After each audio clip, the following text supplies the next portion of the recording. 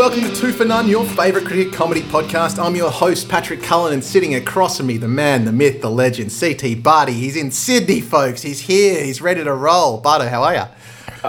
Yeah, look, I'm good, Pat. I'm good. Do you know what I feel like, though? What do you feel like, Bardo?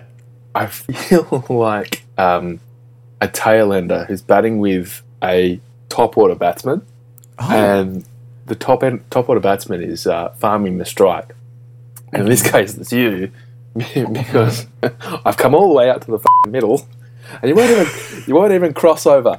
You won't even cross over 25 minutes to come and see me. That's all I wanted. Won't even do it. Won't even do it. Yeah. I mean, Sydney siders listening to this podcast will know what the bridge is like on a Friday circa 5 p.m. and know why I'm keeping Bardo down the other end.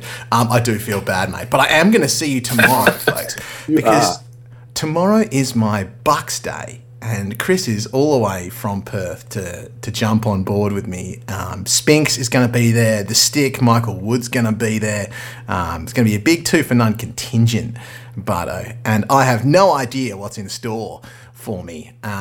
There's surprises. There's ups and downs. I'm sure there's going to be an extraordinary amount of alcohol is the only thing I'm certain of. So I'm steeling myself, Bardo. I need to ready myself in preparation for a big innings. All I'll say is tomorrow's events are going to be the biggest thing to happen to Bucks since Giannis Antetokounmpo.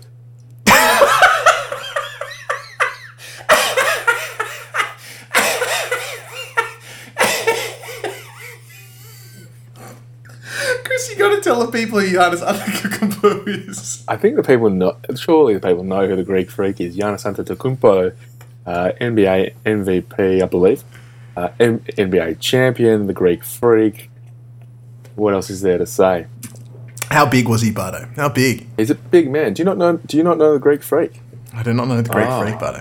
I inferred from the title that he was a large man that played for the Miami Bucks. So for the Bucks. I don't even know who the Bucks are from. Please, educate me. A couple of things that have happened. A couple of notes. A couple of big notes. I just thought it was an incredible name that you just plucked from the ether. I mean, it's we've just exposed your lack of basketball knowledge here. So yeah, look, the show's called Two for None, and we've just done a twofer. You've exposed your lack of knowledge about Giannis Antetokounmpo, and then your lack of knowledge about the NBA because you called them the Miami Bucks. Yeah, that's wrong.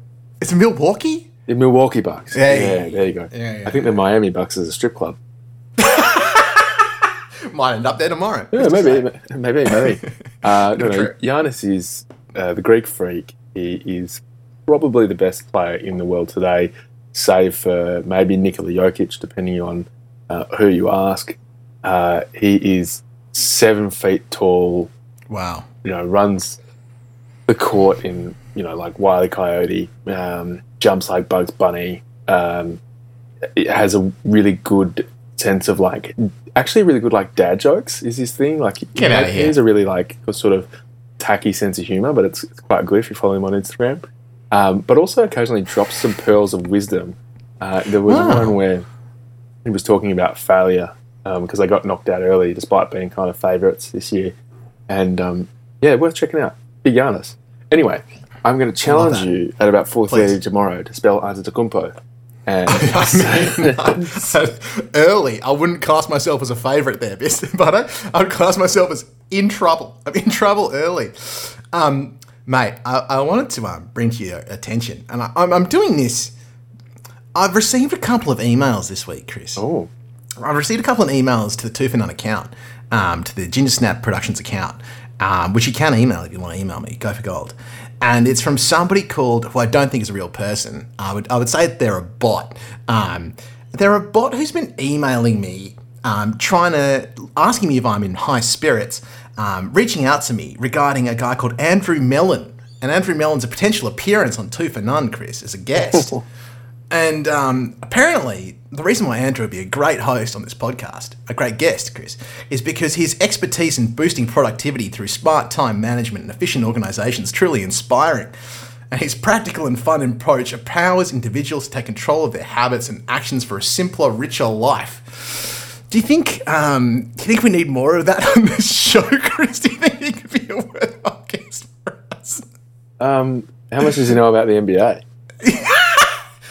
Probably more than I don't think he could know less. But I just love the idea that this bloke has got himself a little AI bot that's just like pumping out invitations to every podcast that exists, trying to get us, a cricket podcast with a fairly modest following, if we're honest with each other, to get a bloke onto our strategies for efficient organisation in daily life, leveraging technology for better time management, and fostering productivity to achieve your goals. I mean, talk about knocking on the wrong door. Do you know what I mean? Like, talk about coming to the wrong house. Come to the wrong house party. Yeah. Listen, it's a hell of a LinkedIn profile that he's just... It's a strong LinkedIn profile, Chris.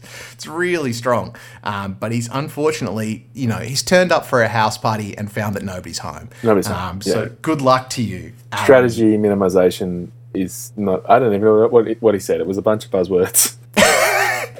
Sort of like, how many buzzwords can I get ChatGPT to pump out to send out to Two for None? If you're a real person and you'd like to be a guest on Two for None, then send me an email and maybe we'll think about it. You can't go any worse than Andrew Mellon. Or just a slightly more sophisticated bot.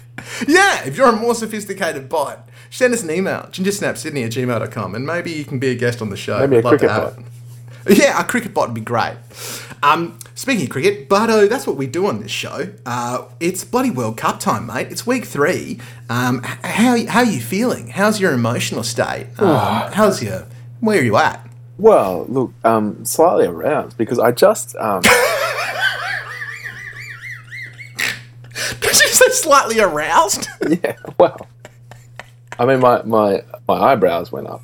My eyes got bigger. Sensational. My pupils dilated because I saw footage of Virat Kohli bowling. What was that? What's happening there? What is happening there? Yeah, I don't know. I think he's just doing his thing. But that was fun. And look, Australia got a win, so that was nice. Hey, Adam Zampa. We love that. He obviously listens to the podcast. He heard your call from the lift. Thank you. And he lifted. What else happened that was slightly arousing? Oh, that's right. Afghanistan beat England. Yes. What a joy. And the Netherlands beat South Africa. Who would have thought? Delicious. And New Zealand sit top of the table. Yeah. 4 from 4. I mean, Chris, Michael Wood pointed this out to me today. I played golf with the stick today. And the stick did point out that we didn't really chat much about New Zealand in our preview episodes, and we probably should have because they pretty much won in 2019. And it's more or less the same side. And you've got to say, New Zealand look great, Chris. New Zealand are crushing it.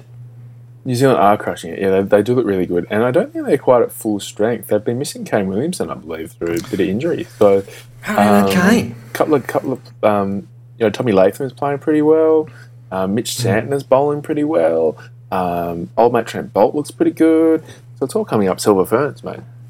And we got to love this new kid, Ratchin, whose parents named him after both Rahul Dravid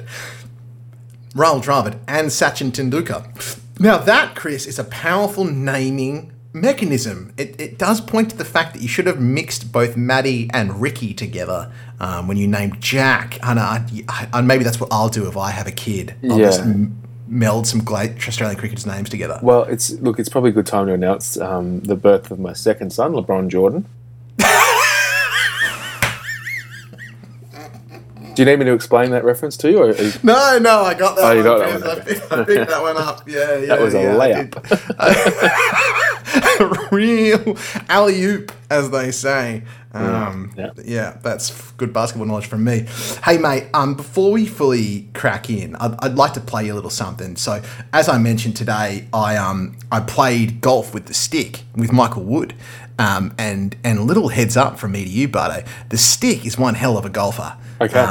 Creamy drives, Bardo. Creamy drives. Yeah. Little man, but absolutely smashed him. And while we were walking around the golf course, I recorded a little bit of audio, a little bit of a chat, which I would like to play for you now if you're up for that. Please do, Pat. That would be wonderful. Okay, here he is. Out on the golf course, bright sunny day. Mike, I feel like you're absolutely crushing it at golf and I should quit and choose another job. Hey mate, it's good to be out here with you, and I'm just happy to provide some tips. You're keeping your head down and you've improved as the days go Hey, on. thanks, really. mate. Just, I appreciate that. long and straight. It's, I was going to make a joke there, but I even thought it was too inappropriate for this podcast. Mike, how you feeling about those Kiwis, big fella? Look, four games down, and I've been very pleasantly surprised. Our margins have been so good that we're now at top of the table, and You're absolutely killing it, Wood. yeah, You're bloody... started off very well. Yeah, true. Again, even just listening to you guys, no one ever considers the Black Caps, even though we were basically won it last time. I mean, you did win it by all. With almost a very similar team. And so I didn't even think about them. I think we're just going to slide on through there, do our thing, and see whoever in the final. I mean, you'll see India in the final, surely. You're not going to see us. Maybe the South Africans, but, they're usually shit at this. But, man, I think you should be stoked. Very happy. I don't want to call it too early at the moment because there's still plenty of time to go. I've got some big games coming up, but, the ones we've had so far, pretty good. Very, very happy. 8th hole, Mike. What are you going to hit here? What is that? It's going. Another one where we're a bit blind. We're a bit blind. It's a 172, Mike. 172 par 3. Rightio. Let's have a bet here, I reckon. Yeah. Whoever drives it the furthest for a beer. Oh, that sounds fair. That sounds absolutely fair. Thanks, Mike. Appreciate you. Butto, did you want to guess at all who did drive the furthest there and who had to buy beers? Well, the thing about Stick is he doesn't even have to pack a 1 wood, mate, because he just turns up and says, I am wood. So I'm going to say it's the man himself who embodies the golf club that has, not that Tiger Woods, mate. Tiger Woods wore red on the final day, I believe, of most golf tournaments, which was basically his signal to say, listen, dudes, Tiger's hunting you down. And you are the big red machine, Pat. That's true. So maybe there's a little spirit going around there, but I'm going to go with Stick just because. You are absolutely right. The Stick did outdrive me. And what really made me sad about it, Chris, was it was the best shot that I hit all day. I absolutely creamed it, Bardo. Had the hybrid, par 3, uphill, really steep bank right in front of my sweet orange face. I absolutely creamed it. And Wood drove it straight into the embankment. The ball bounced about 60 foot straight in the air and unfortunately landed further down the hill than my creamed drive, which given that Wood is about 5'7" maybe and about, sort of 70 kilos of man, and I've been in the gym, Bardo, I'm 6'2", I'd be pushing 90 at the moment, and he absolutely wasted me. Killed me, Bardo, killed me. I need to hear this footage, Pat. I'm excited. I'm ready to go.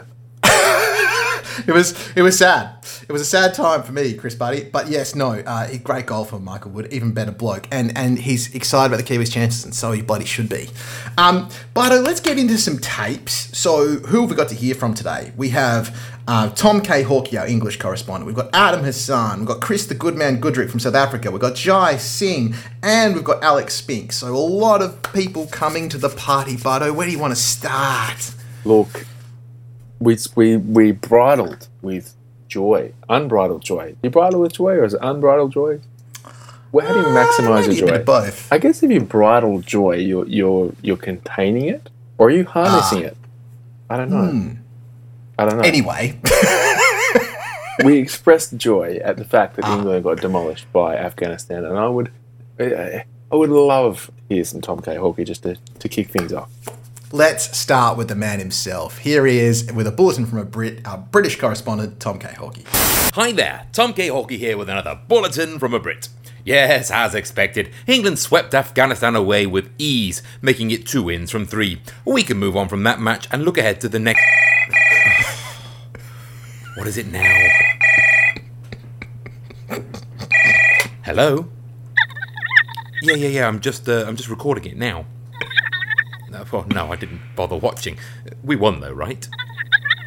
What? What? It's happening again. I can't do this. I can't go through another tour. I thought we were supposed to be good at cricket these days. Hang on. I've got an idea.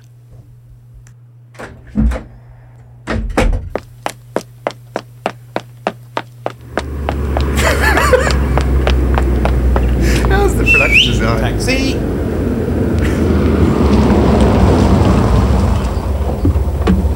Hi mate, can you take me to the airport please? And as fast as you can go. Yeah, you're that Tom Georgie bloke, aren't you? I recognise your voice.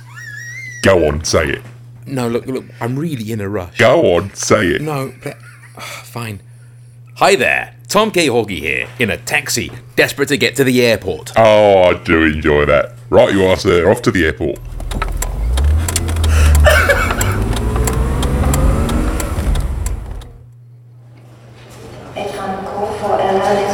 Hi, good morning.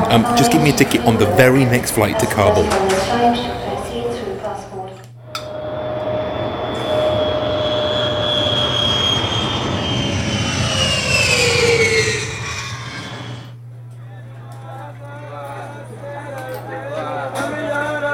Hello, good morning. I'm trying to find the immigration office. Which way? Just down this street. Thank you so much.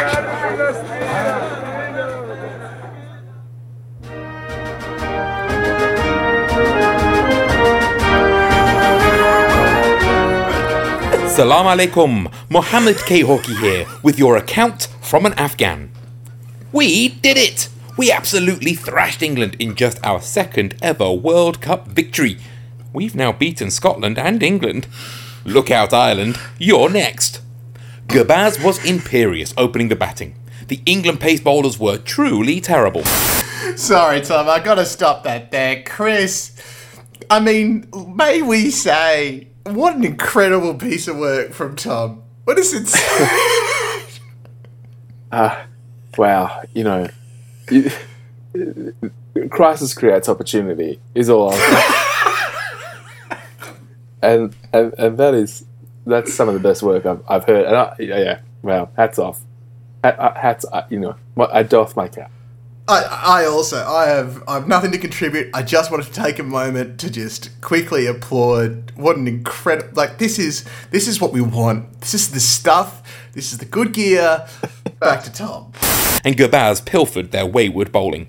He would probably have gone on to make a century too, if only our captain hadn't set off for a suicidal run off his first ball. Gurbaz was visibly angry as he was run out for 80 off 57. Chasing 285, which was our highest ever total batting first in a World Cup match, thank you very much, England never looked to be in it. Only Harry Brook managed to face more than 40 balls, showing how dominant we were in the field. England's supposedly famous batting lineup just crumbled before our mighty bowling attack, and we ran out comfortable winners. I hope you England fans aren't too sad. And remember, everybody hurts sometimes. Wish me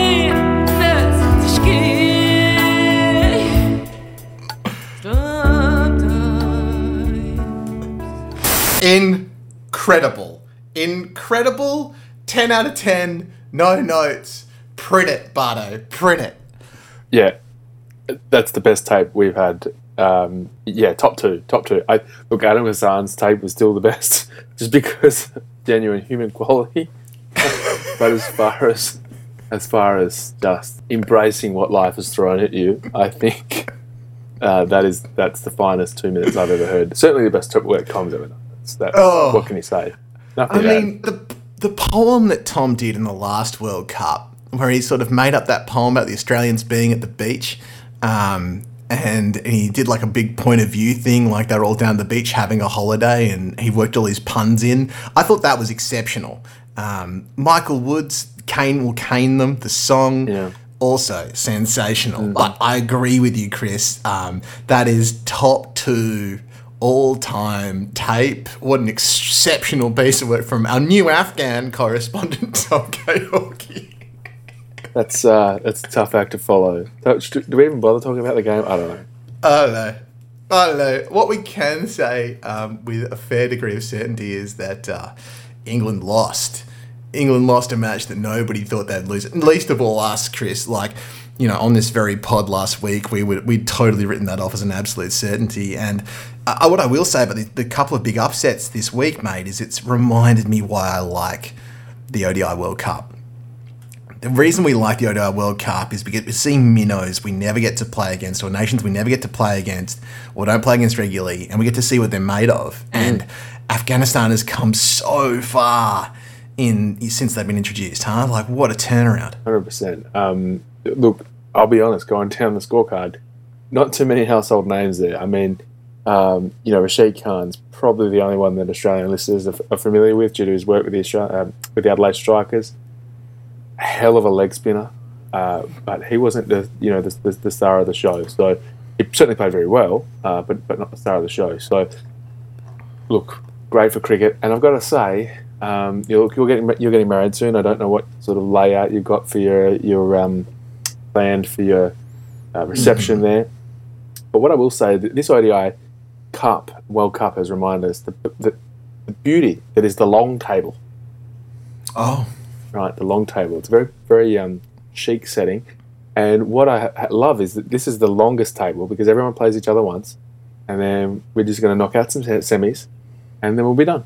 And it's a good way to be. The long table. The long table, but we do love to see it. I mean, we nearly love to see it as much as England losing to Afghanistan in the same week that Australia wins a game. I mean, that's a good time. We're actually playing Pakistan tonight, Chris. Pakistan tonight, and that's gonna be a hell of a thing. Tom, thank you so much, bud. That was so good. I loved that so much. Please keep mining that rich vein of nonsense for our lives. But who would you like to hear from next? Do you want some Chris Guthrie? Do you want some Jai Singh? Do you want some Adam Hassan? Do you want a bit of Spinksy? Who do you want to go to, my friend? Well, look, after the sweetness of that last tape, I feel like I need to balance my palate out. I think quality needs to be met by quality, and we always get that from Adam Hassan. So I think Adam would be a fine pick. I love that. Here is our Pakistan correspondent, Adam Hassan. Pakistan? Nah, didn't have a game this week. Scheduling mix-up, I think. Game against India? Got cancelled, mate. Didn't happen. Nope, nothing to report here. So with Pakistan not playing this week, I thought today I'd have a look across the border to our great brothers in Afghanistan. And to start off with, I'm going to take you back to a moment in Tufanan history, back in December last year. Here we go. And then I go and spoil it all by saying something stupid like, but I'm backing us to come back in this series and take it 2-1. I reckon we can take Bazbul down.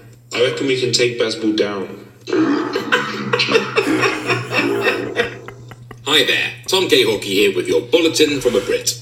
Yes, Adam, your prediction didn't quite pan out the way you'd hoped. Look at TK, all happy up there on his high horse. Let's bring him back down to earth, shall we? Let's remind ourselves what he said last week.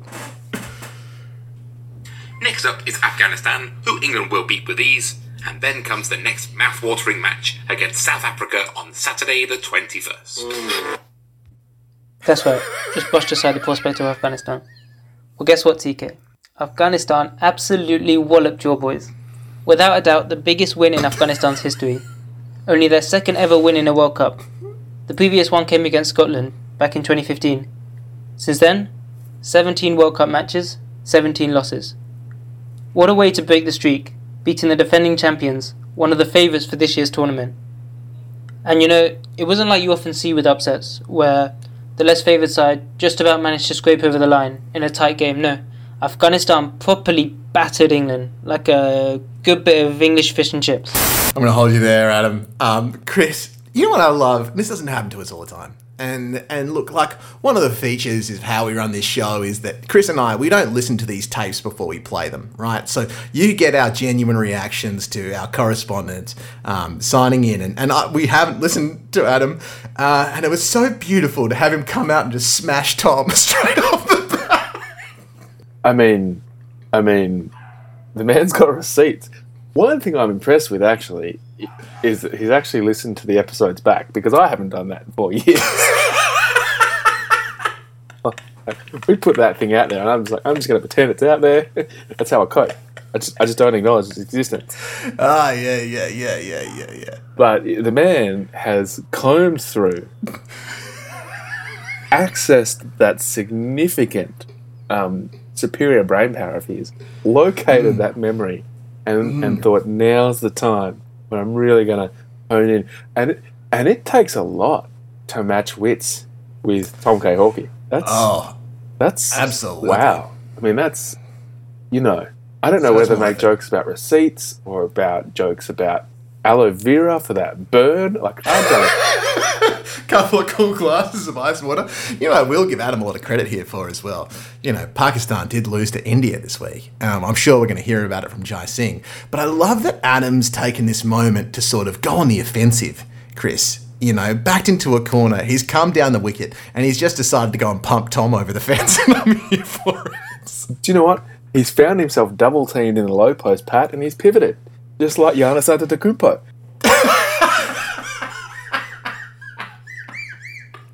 And he just dunked it on Hawkey. Just like Giannis. I think he's Giannis. I think he might be Giannis. It does make a lot of sense, Chris. It does track. Let's go back to Adam. Afghanistan batted first, and Ramanullah Gurbaz got them off to a flyer with 80 of 57 balls. He's a quality player, this guy, and just 21 years old, so look out for him in the years to come. Ikram Ali Keel also hit 50, and Afghanistan ended up on 284. England, in reply, were all out for a pitiful 215. And what's really cool is that this was a real team effort. Several important contributions with the bat, and everyone chipped in with the ball. 3 wickets for Majib and Rashid Khan, 2 for Mohammad Nabi, and 1 each for the fast bowlers Faruqi and Naveen. And what a journey they've been on, Afghanistan, to get to this point. In particular, Mohammad Nabi, who has now beaten 43 different teams as an international cricketer. He's gone from playing against teams like Fiji, Botswana, Papua New Guinea, Denmark, Uganda and the Maldives, to now beating the cricket powerhouse England. And in the context of what's been going on in Afghanistan recently, this really is huge. They obviously had the Taliban returning to power 2 years ago, and on top of that they were hit by multiple earthquakes last week, including one at a 6.3 magnitude. And for example, their coach, who, by the way, is the great Englishman Jonathan Trott himself, so lovely to see him coaching Afghanistan to a win against his own country.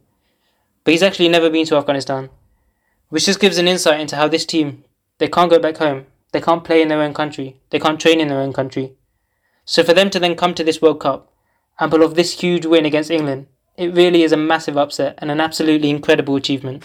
Adam, thank you, mate. What a great tape. What a treat, what a dream, what a delight. And I think that, Chris, there's one thing that we're finding out on this podcast today is it turns out that we're all Afghanistan fans. It's just we didn't know it, but Tom's taking flights, Adam's crossing the border, everybody's keen for a bit of Afghanistan in their lives. Look, along with Ireland, one of the most recent teams to gain Test status. I keep harking back to Rashid Khan, but he really is a hell of a leg spinner. The city of Adelaide loves Rashid Khan. And they've got some blokes who can bat, mate. Like, their batting was sensational in that game against England. 100%. I think Australia, if we're going to get behind anything, it's beating the English. So, absolutely. Certainly one of a few fans here. And Adam, I love that tape from you, bud. Not the usual tone we get from Adam. Arguably one of our most serious correspondents. But I'm really enjoying him coming in here and just, being Giannis at the post there, bud, and just dunking on Tom. That's the most basketball words you've used in a sentence ever. Thank you. Yeah. It sounded pretty good coming out of my face too. Friend, speaking of crossing borders, should we hear about what happened in that game with India and Pakistan? Should we cross to Jai Singh to hear if there was a result of some kind that might be worth us hearing about? Yeah, why not? I mean, I'm sure he won't have too much to say about it, but let's just check. This is Jai Singh, our Indian correspondent, with his bulletin for us. Hello. This week we report on 2 South Asian derbies as India took on Pakistan on Saturday and Bangladesh on Thursday. The Pakistani contingent in the stadium on Saturday was extremely vocal at certain intervals, by which I mean Ramesh Raja and Waqar Yunus were on TV commentary some of the time. Virtually no Pakistani fans have been able to get visas. Sorry, Jai. Just, I'm sorry. Chris, is this like National Burn Day or something? Like, Jai Singh's coming out and laying down hits now. What folks that are listening to the pod don't realise is that these tapes are actually recorded in front of a red brick wall with a microphone. I think we're at the Comedy Lounge. Get him in, folks. JC. Or tickets. So if the game seemed one-sided, that was nothing compared to the fan support in the stadium. The only cheers for Pakistani boundaries were at the point when a fielder looked like cutting it off, and then there'd be a hush as the ball got away from him. Babar and Rizwan were milking the bowling in their usual style, and Pakistan looked set for 300, 320 or maybe more. But Siraj removed Babar completely against the run of play, and the collapse from then on was scarcely believable. Pakistan had been sitting pretty at 155 for 2 before losing a mind-numbing 8 for 36 in 13 overs. My strong impression was that they were doing the video highlights compilers a favour and compressing their innings into a pre-packaged KO mini. Thoughts on that, Bardo? That the batters might just be trying to help out the editors at KO, pulling night shifts? Yeah, great reference from Jai there to the KO mini. Yeah, big time. Yeah. Just trying to get us as a sponsor. I appreciate that, big guy. That's the energy we like to see around here, Chris. Yeah. That is an incredible fall away, though, isn't it? Like, that is a lot of wickets to tumble. Yeah, unfortunately, you can't say it's un-Pakistani-like. They run hot and cold, don't they? So, obviously, a little bit cold on that occasion. But, look, any time where you sort of feel like Babar Azam's got a start and the top order have all got starts, they really just needed someone to go on with it. You know, Babar Azam's 50 off 58. Imam Ul-Haq's 36 off 38. Mohammad Rizwan's 49 off 69. Plenty of starts there, as Jai's articulated. You know, and I think they even found themselves at, 255 at one stage, as Jai said. And you really want them to kind of kick on from there and be posting somewhere in the order of 300. Really, you've got to think pretty disappointing from. What is that? The bottom 6. So, a lot of wickets just tumbling now, Chris. And I was watching it, and when you're watching a game or you're playing a game, and you're suddenly just like, everybody's going to get out. Like, it just looked like there was a wicket every other ball. Anyway, let's go back. There was a pleasing symmetry to India's bowling figures, with 2 wickets apiece for Bumrah, Siraj, Pandya, Kuldeep, and Jadeja, and 2 overs for Shardul Thakur. A perfect period of ODI middle order accumulation was wasted, and Pakistan ended up with a good T20 score, but nothing more. Rohit Sharma certainly seemed to think it was a T20. He and Shubman Gill started like an express train, and short work was made of the chase. Once Rohit fell for a spellbinding 86 from 63 balls, Shreyas Iyer and KL Rahul suddenly remembered it was an ODI and showed us a bit of the old ODI milking, bringing the circle back full turn to Babar and Rizwan. Except back then, the match had been in the balance, and this was just the flickering of its dying embers. India won by 7 wickets with nearly 20 overs unused. Let me get $1 ready for the cliche jar, as I remind you that India has now posted 8 unanswered victories in ODI World Cups against Pakistan, the streak that dates back to 1992. Wow. Stat. Fresh from this latest triumph against their little brother, India turned their attention to their even younger brother. Bangladesh's start, racing to 93 without loss in the 15th over, recalled memories of their famous 2007 victory. Hang on, I've got another $1 in here somewhere. But this match ended up being another example of India reining the opposition in after a good start. The big story, however, was Hardik Pandya rolling his ankle and throwing India's whole team balance into question. India's previous performances had made us ask why Shardul Thakur was being picked as a number 8 who barely bowled. Well, this was where we saw his value. When Hardik went down after bowling 3 balls, Virat Kohli stepped up to complete the over. He sent down 3 tidy deliveries, but the carnage that could have ensued had he been required to bowl a further 54 doesn't bear thinking about. Just holding there. Butto, what do you make of Kohli's bowling? What do you think of it? Unusual. It's definitely slow. Shades of Chris Harris from New Zealand. Okay, so slow, medium paces. It just has a really unique windmill action. Like it's a little bit primary school. Interesting. In that I'm going off memory here, but I think the lead arm is just a lot further out than the arm with the ball. Right. And I don't know. Maybe he's rolling his fingers over it. Something strange. Anyway. I wouldn't recommend they follow that path. I think Jai's right. I think further 54 balls could have been a big problem. So good to hear that they've got some cover. Yeah, I reckon. And that's where we saw the need for Shardul as an insurance policy. He isn't one of India's best 5 bowlers, but ODI cricket has changed significantly from 10 to 20 years ago, where you only needed 4 specialists and a couple of batters who could roll their arms over. Now you need a 5th frontline bowler, unless you want to be remembered for all the wrong reasons. And furthermore, it's guaranteed that at least one of your 5 frontline bowlers will either get tonked or injured, so you need a viable 6th option. India don't have a production line of seam bowling all-rounders, so they have to make do with Hardik, who bats at 6, and Shardul, who bats at 8. Ideally, you'd have Jadeja at 8 and Shardul at 9, but there isn't anyone else to slot in at 7. The trouble with Hardik's potentially tournament-ending injury is that he's either replaced with a batter by a 6th bowling option, or Jadeja and Shardul have to move up to 6 and 7, and India find themselves with one of the longest tails since East Africa went up against Bishan Singh Bedi in 1975. Sorry, Jai. What? What are you talking about? What? You can't just say stuff like that and have it, present it like it's common knowledge. I mean, I'm a man who doesn't know who the Greek freak is, right? So maybe I'm just an idiot. But do you have any idea what he's talking about, Chris? No, I was going to say, I need a tape to explain that reference.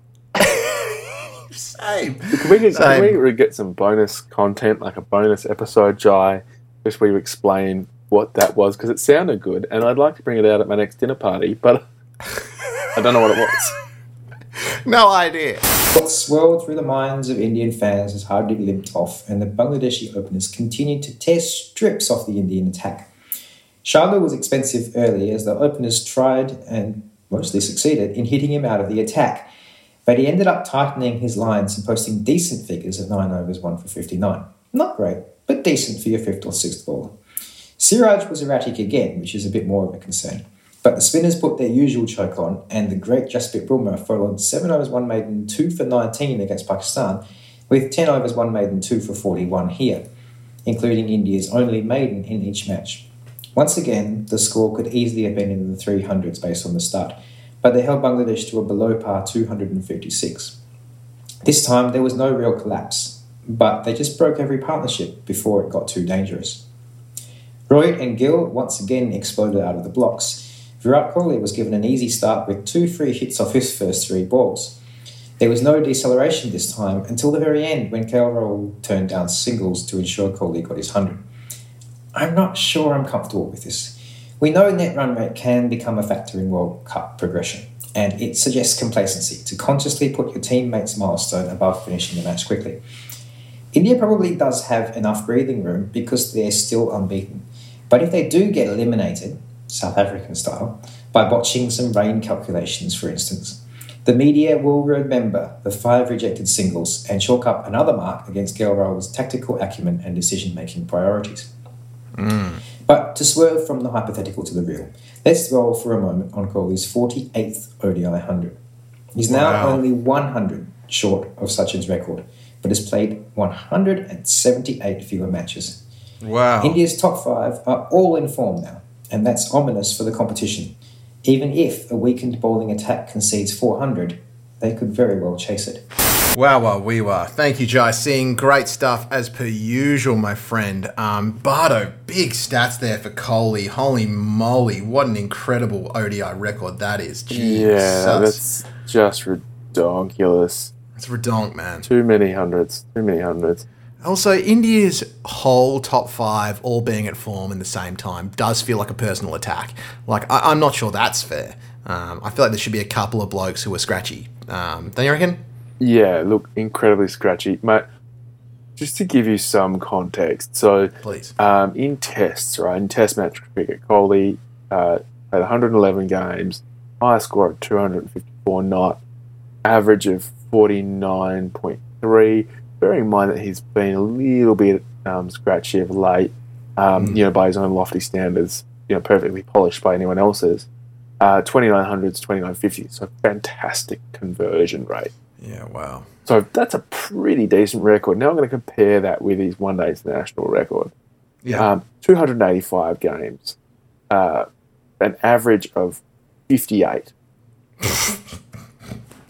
Yeah, not bad. Highest score of 183. strike rate of 93.7. Wow. Silly. 48 hundreds and 68 50s.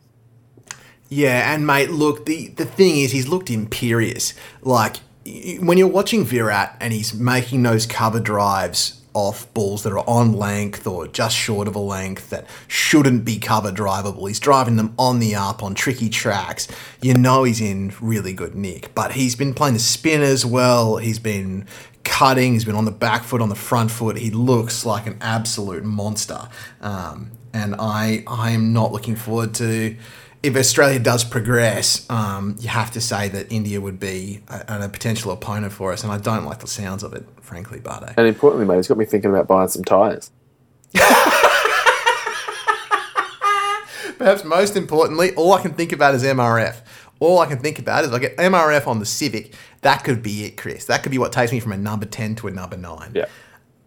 Pal, should we do some Chris Goodrick before we do some Alexander Spinks? Yeah, look, I could go for another tale of woe. Here he is, folks, our South African correspondent, Chris, the good man Goodrick.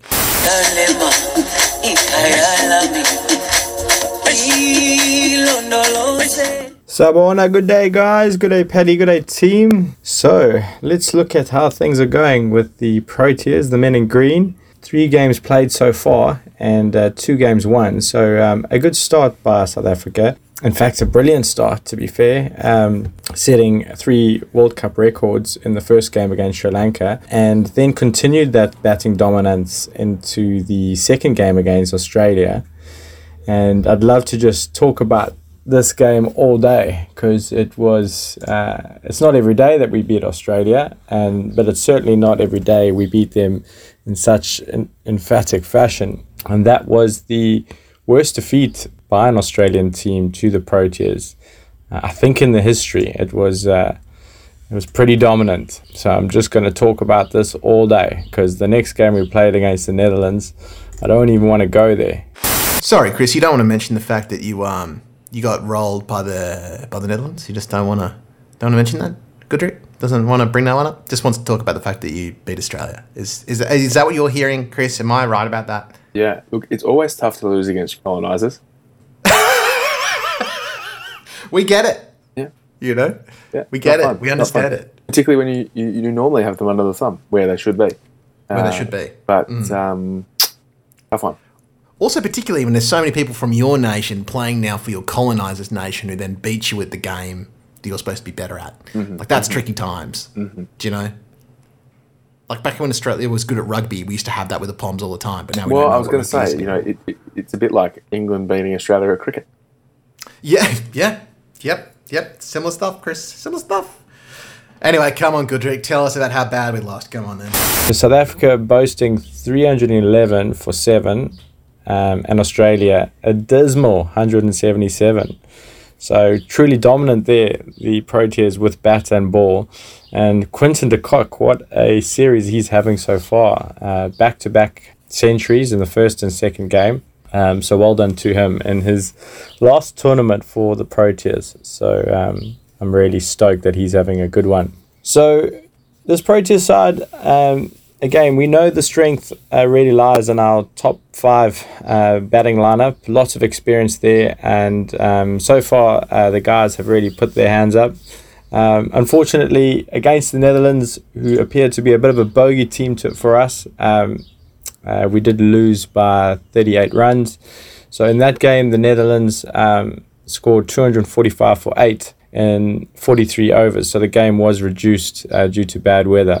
And I think what this tournament is showing is that a team that does put on a fairly competitive score, or a large score, that scoreboard pressure is sort of counting, and team batting second is tending not to do so well. So 245, I thought, 43 overs was a pretty good score, and the South Africans just it wasn't the start we had hoped for. We lost wickets throughout the innings, and sorry to stop you there, Chris. I would say that the Netherlands actually bowled really well for mine, and South Africa played a lot of silly shots by it. They were trying to do a lot of wild stuff. There's a lot of blokes that got bowled in that game. there really didn't look much chop. I mean, huge win for the Dutch, like massive, colossal. Yeah. And like their bowlers sort of shared all the wickets. Huge win. And, 3 ex-South Africans playing in the Dutch lineup have represented South Africa at international level. And I think the Dutch spinner was an Uber driver.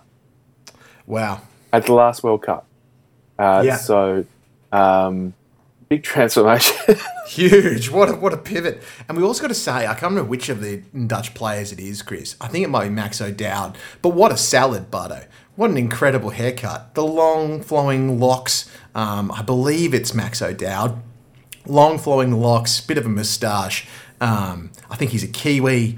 Get around that bloke. Made 18 opening the batting. Scotty Edwards, who's an Aussie, who's the captain and the keeper, made 78 and looked great.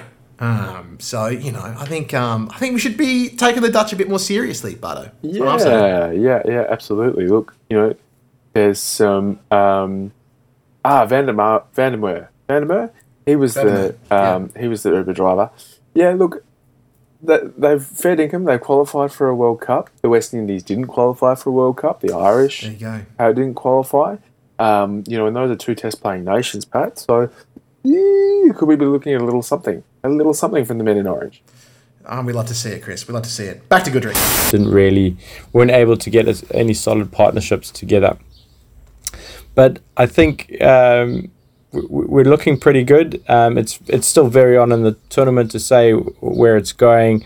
We've got a huge game on Saturday against England, and the Springboks, the South African rugby team, is also playing England in a semi-final. So it's pretty interesting that both our rugby and cricket teams are playing on the same day in both World Cups. So go on the Springboks and go on the Proteas this Saturday. It's going to be brilliant. South Africa looking good so far, and we're hoping that we're going to get into that semi-final spot. We'll keep you updated. We'll see you later. Good on you, Goodrick. Thank you, mate. Lovely to hear your voice. And I'm even more excited about the prospect of just the Dutch taking out a few more big teams. Hopefully not us. Please never us. Oh my God, Chris, we've gloated so much this episode. Can you imagine? We'll get ripped for filth. Any thoughts on this there, mate, before we move on to our last tape of the day from Alex Spinks? Look, maybe the South Africans have deployed a tactic early at this World Cup and got their choke out of the way nice and early, and thus given themselves some recovery time in the tournament. Because it's a pretty big choke job to lose to the Netherlands. So it's a bit of a choke job, Chris. It does feel right though, in a way, doesn't it? It does feel traditionally right. It's not a quarterfinal, which would really make it. My friend, let's do our last tape, shall we? Let's jump into our main man, Alex Spinks. We haven't heard from Spinksy in a little while. He's in a play at the moment. He's got a big job. He's working as the hardest working man in show business. So let's hear from him. It's our Aussie correspondent, Alex Spinks. That doesn't mean you were born to run. Either we're vain or we're broken hearted. We don't believe there's a hand above. That's why we're back to the place that we started. That doesn't mean you were born to run. Either we're vain or we're broken hearted. Sure as the stars in the skies above. We're going back to the place that we started. G'day, gents. Apologies for my absence last week. I had many a life thing to do, and I just couldn't bring myself to sit down and pontificate about the Australian national team, who once bestrode the narrow world like a colossus, continuously failed to post a defendable T20 score in a 50-over match. Granted, it was against the world's current short-term colossus in India, but 3 of their top 5 batters got a duck. Hazelwood and Stark ripped that top order apart. However, Virat Kohli and Ben Stokes share many things in common, and one of those qualities is how much they hate getting bested by Australia, and they will be damned before they let that happen. When KL Rahul joined Kohli in the middle, all 5 of India's batters had 0 runs, and the leading run scorers was a tie between 1 wide and 1 leg by. By the time Kohli was actually caught out in the 38th over, having been shelled on 12 in the 8th, India needed just 33 runs from 74 balls. And Hardik Pandya walks in, and Rahul starts smoking boundaries. Hardik gets one just for a warm-up.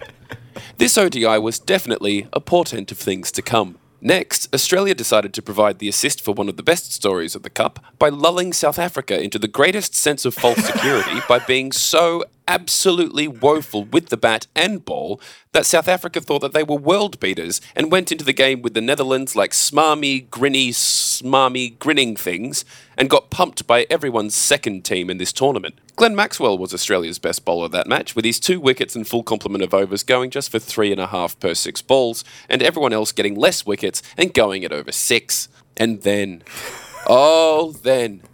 Australia finally reached the hallowed ground. Mitchell Marsh threw off the shackles of his 2 ducks in a row and handed them to Steve Smith to look after. David Warner started yelling conspiracy theories about the Hawkeye technology. Afghanistan smashed England, just had to get that one in there. And Australia finally crossed the 200-run mark and beat Sri Lanka. Yeah, all right. Yes, the bare minimum to achieve an ODI win was achieved. I'm going to hold you there, Spinks. Bardo, do you think Spinks has been a bit harsh about that? Or do you think he's on the money? No, he's on the money. He's on the money. In fact, if his tape was Deal or No Deal, all the cases would have $1 million. That's how on the money is. Yeah. Wow. No notes. And there was much wailing and gnashing of teeth. I did predict in our World Cup preview that Australia wouldn't make the top 4 for the semi-finals of this tournament. I just didn't think it would be so vividly apparent after 2 games. Oh well. Just because Australia used to be a great team... That doesn't mean you were born to die. Either we're vain or we're broken-hearted. We don't believe in... Very good, Spinks. Very good, my friend. Thank you indeed. Bardo, what did you make of David Warner's conspiracy theories? That he thinks that the umpires should have their stats put on the big screen, that they should be held to account the same way as the players? Yeah, I don't like it. I think umpiring is a hard enough job as it is, and I'm sure that the umpires are accountable within the mechanisms of the ICC, reputable organisation as it is. But look, there's already enough kind of out there to discourage people from. If I can be serious for a moment, Pat. Please, Chris, please. I think there's already enough out there to discourage people from taking up umpiring and refereeing, and I think public scrutiny to that degree is unhelpful and not in not something that's going to encourage more people to take up the role. Understand where he's coming from. I don't have an issue necessarily if the stats and things like that and the facts and figures are released to the teams. Oh yeah, sure. You know, if there's some sort of accountability, or transparency within the system itself. But to suggest that they need to be on the big screen, I think is a bit silly. And look, one thing we know about Warner is that he's a pugilist. He is. He's definitely a fighter, not a flighter. And we know that he's coming towards the end of his career. He's looked okay without looking, brilliant. Amazing. And I think that that might have just been a bit of frustration coming from the ball. Yeah, he got a tough decision, and I think he was pretty upset about it. But also, there's DRS, Chris. We're already trying to deal with this as best we can, and umpires really do their best to try and get stuff right. They do occasionally get stuff wrong, but I think they're more right than not. My friend, tonight at 7:30, so in like an hour and a half, we play Pakistan, my friend. We are currently sitting... Oh my gosh, I can't count. 1, 2, 3, 4. 6. Oh, thank you, Chris. Thank you. 6. We're currently sitting 6th. Pakistan is sitting in 4th. So we've both had 3 wins, 1 loss. They're ahead on net run rates. This is an absolutely crucial game, Chris. If we win this, then we would move up, right, and be in that top 4, which is kind of unbelievable, really. If we don't, then we will not, and things will get very hard for us. How do you see it rolling out, my man? What's your feeling in your guts? Oh, look, but it's a must-win game. It's must-see TV. Get the mustard on your hot dog, because it's going to be a spicy little sausage of a game. It's going to be a chev-up. You know chev-ups? What's a chev up, Chris? A chev up. It's a little sausage, a little spicy sausage. Oh, Quite nice. You're my little spicy sausage. Oh, Nice. I'm gone pink. Much like a chev up sausage. Well done, Chris. Way to bring it back. Way to Yeah, save the thanks, bit. Yeah. No, meanwhile- it is going to be a hell of a game, man. Like, Pakistan, although they fell apart against India, have got a lot of talent up and down that batting lineup. They need a win too, because they need to bounce back and keep their place up. So it's going to be really hard fought. Yeah, look, and as we said earlier, Pakistan can produce anything. Predictability. There's no such thing as a predictable Pakistan. That's an oxymoron. And I think we could see anything. Babar Azam, if he gets onto it, we could be in for an absolute treat. Wouldn't that be fantastic? If we saw a bit of a bat off between the two greats in Smith and Azam, potentially for the last time at a World Cup, together with, I think, Steve Smith hinting at certainly short form retirement looming. Yeah. So that's exciting to hang out for. And look, as I said, must win game, must see TV, get your hot dog, get your mustard, because it'll be a barn burner. Get your little spicy sausage and sit down and enjoy it. I'm going to do exactly that, Chris. Can I make an early prediction? Here's my little prediction for you, Bardo. Whichever team catches better is going to win it. Mm-hmm. It's almost as if catchers win matches. That's my thought for you, Bardo. If whoever catches better is going to win this one, I think the teams are really evenly matched. But both the fielding from both sides has been left a little bit to be desired. So whoever picks up that mantle, it could really win it. I think batting and bowling pretty evenly matched. I think it's going to be weirdly come down to the fielding. Is my little bet for you, Bardo. Yes, yeah. Look, it was an unusual move by Andrew McDonald. Normally when you travel to another country, you like to immerse yourself in their culture a little bit, but we seem to have adopted subcontinent fielding practices. And I think we can reverse that. I think we can let that one go. We can let it go through to the keeper, Chris. If we want to hold on to some part of our identity, it would be the ruthless fielding that Australia is known for. That would be just marvellous. Yeah, we'd love to see that. All right, well, Chris, let's go get ready to go and watch this game. I'm going to see you tomorrow for a big day on the piss. Let's not make any bones about it. And I'm very excited about that. Any words of wisdom, Bardo? Any final thoughts before we sign off for the day? Look, I'm going to find something from Giannis Antetokounmpo. I'm going to send it to you. Because it's really bothered me for the last hour. You don't know who potentially the best basketball player is on the face of the planet. He is ubiquitous. All right, the man is everywhere. Turn on a goddamn TV, Pat. You've got KO. You've got KO. Sponsor the pod. You've got KO. You can watch the Australia-Pakistan game and you can watch the NBA all at the same time. 2 screens. Wow. Split screen. That is the modern world, Chris. That is the modern world. Get into the great freak, folks. Thank you, Bardo. See you tomorrow. Thank you to all of our correspondents for their contributions. And go the Aussies tonight. Come on, get another W. Go the Aussies.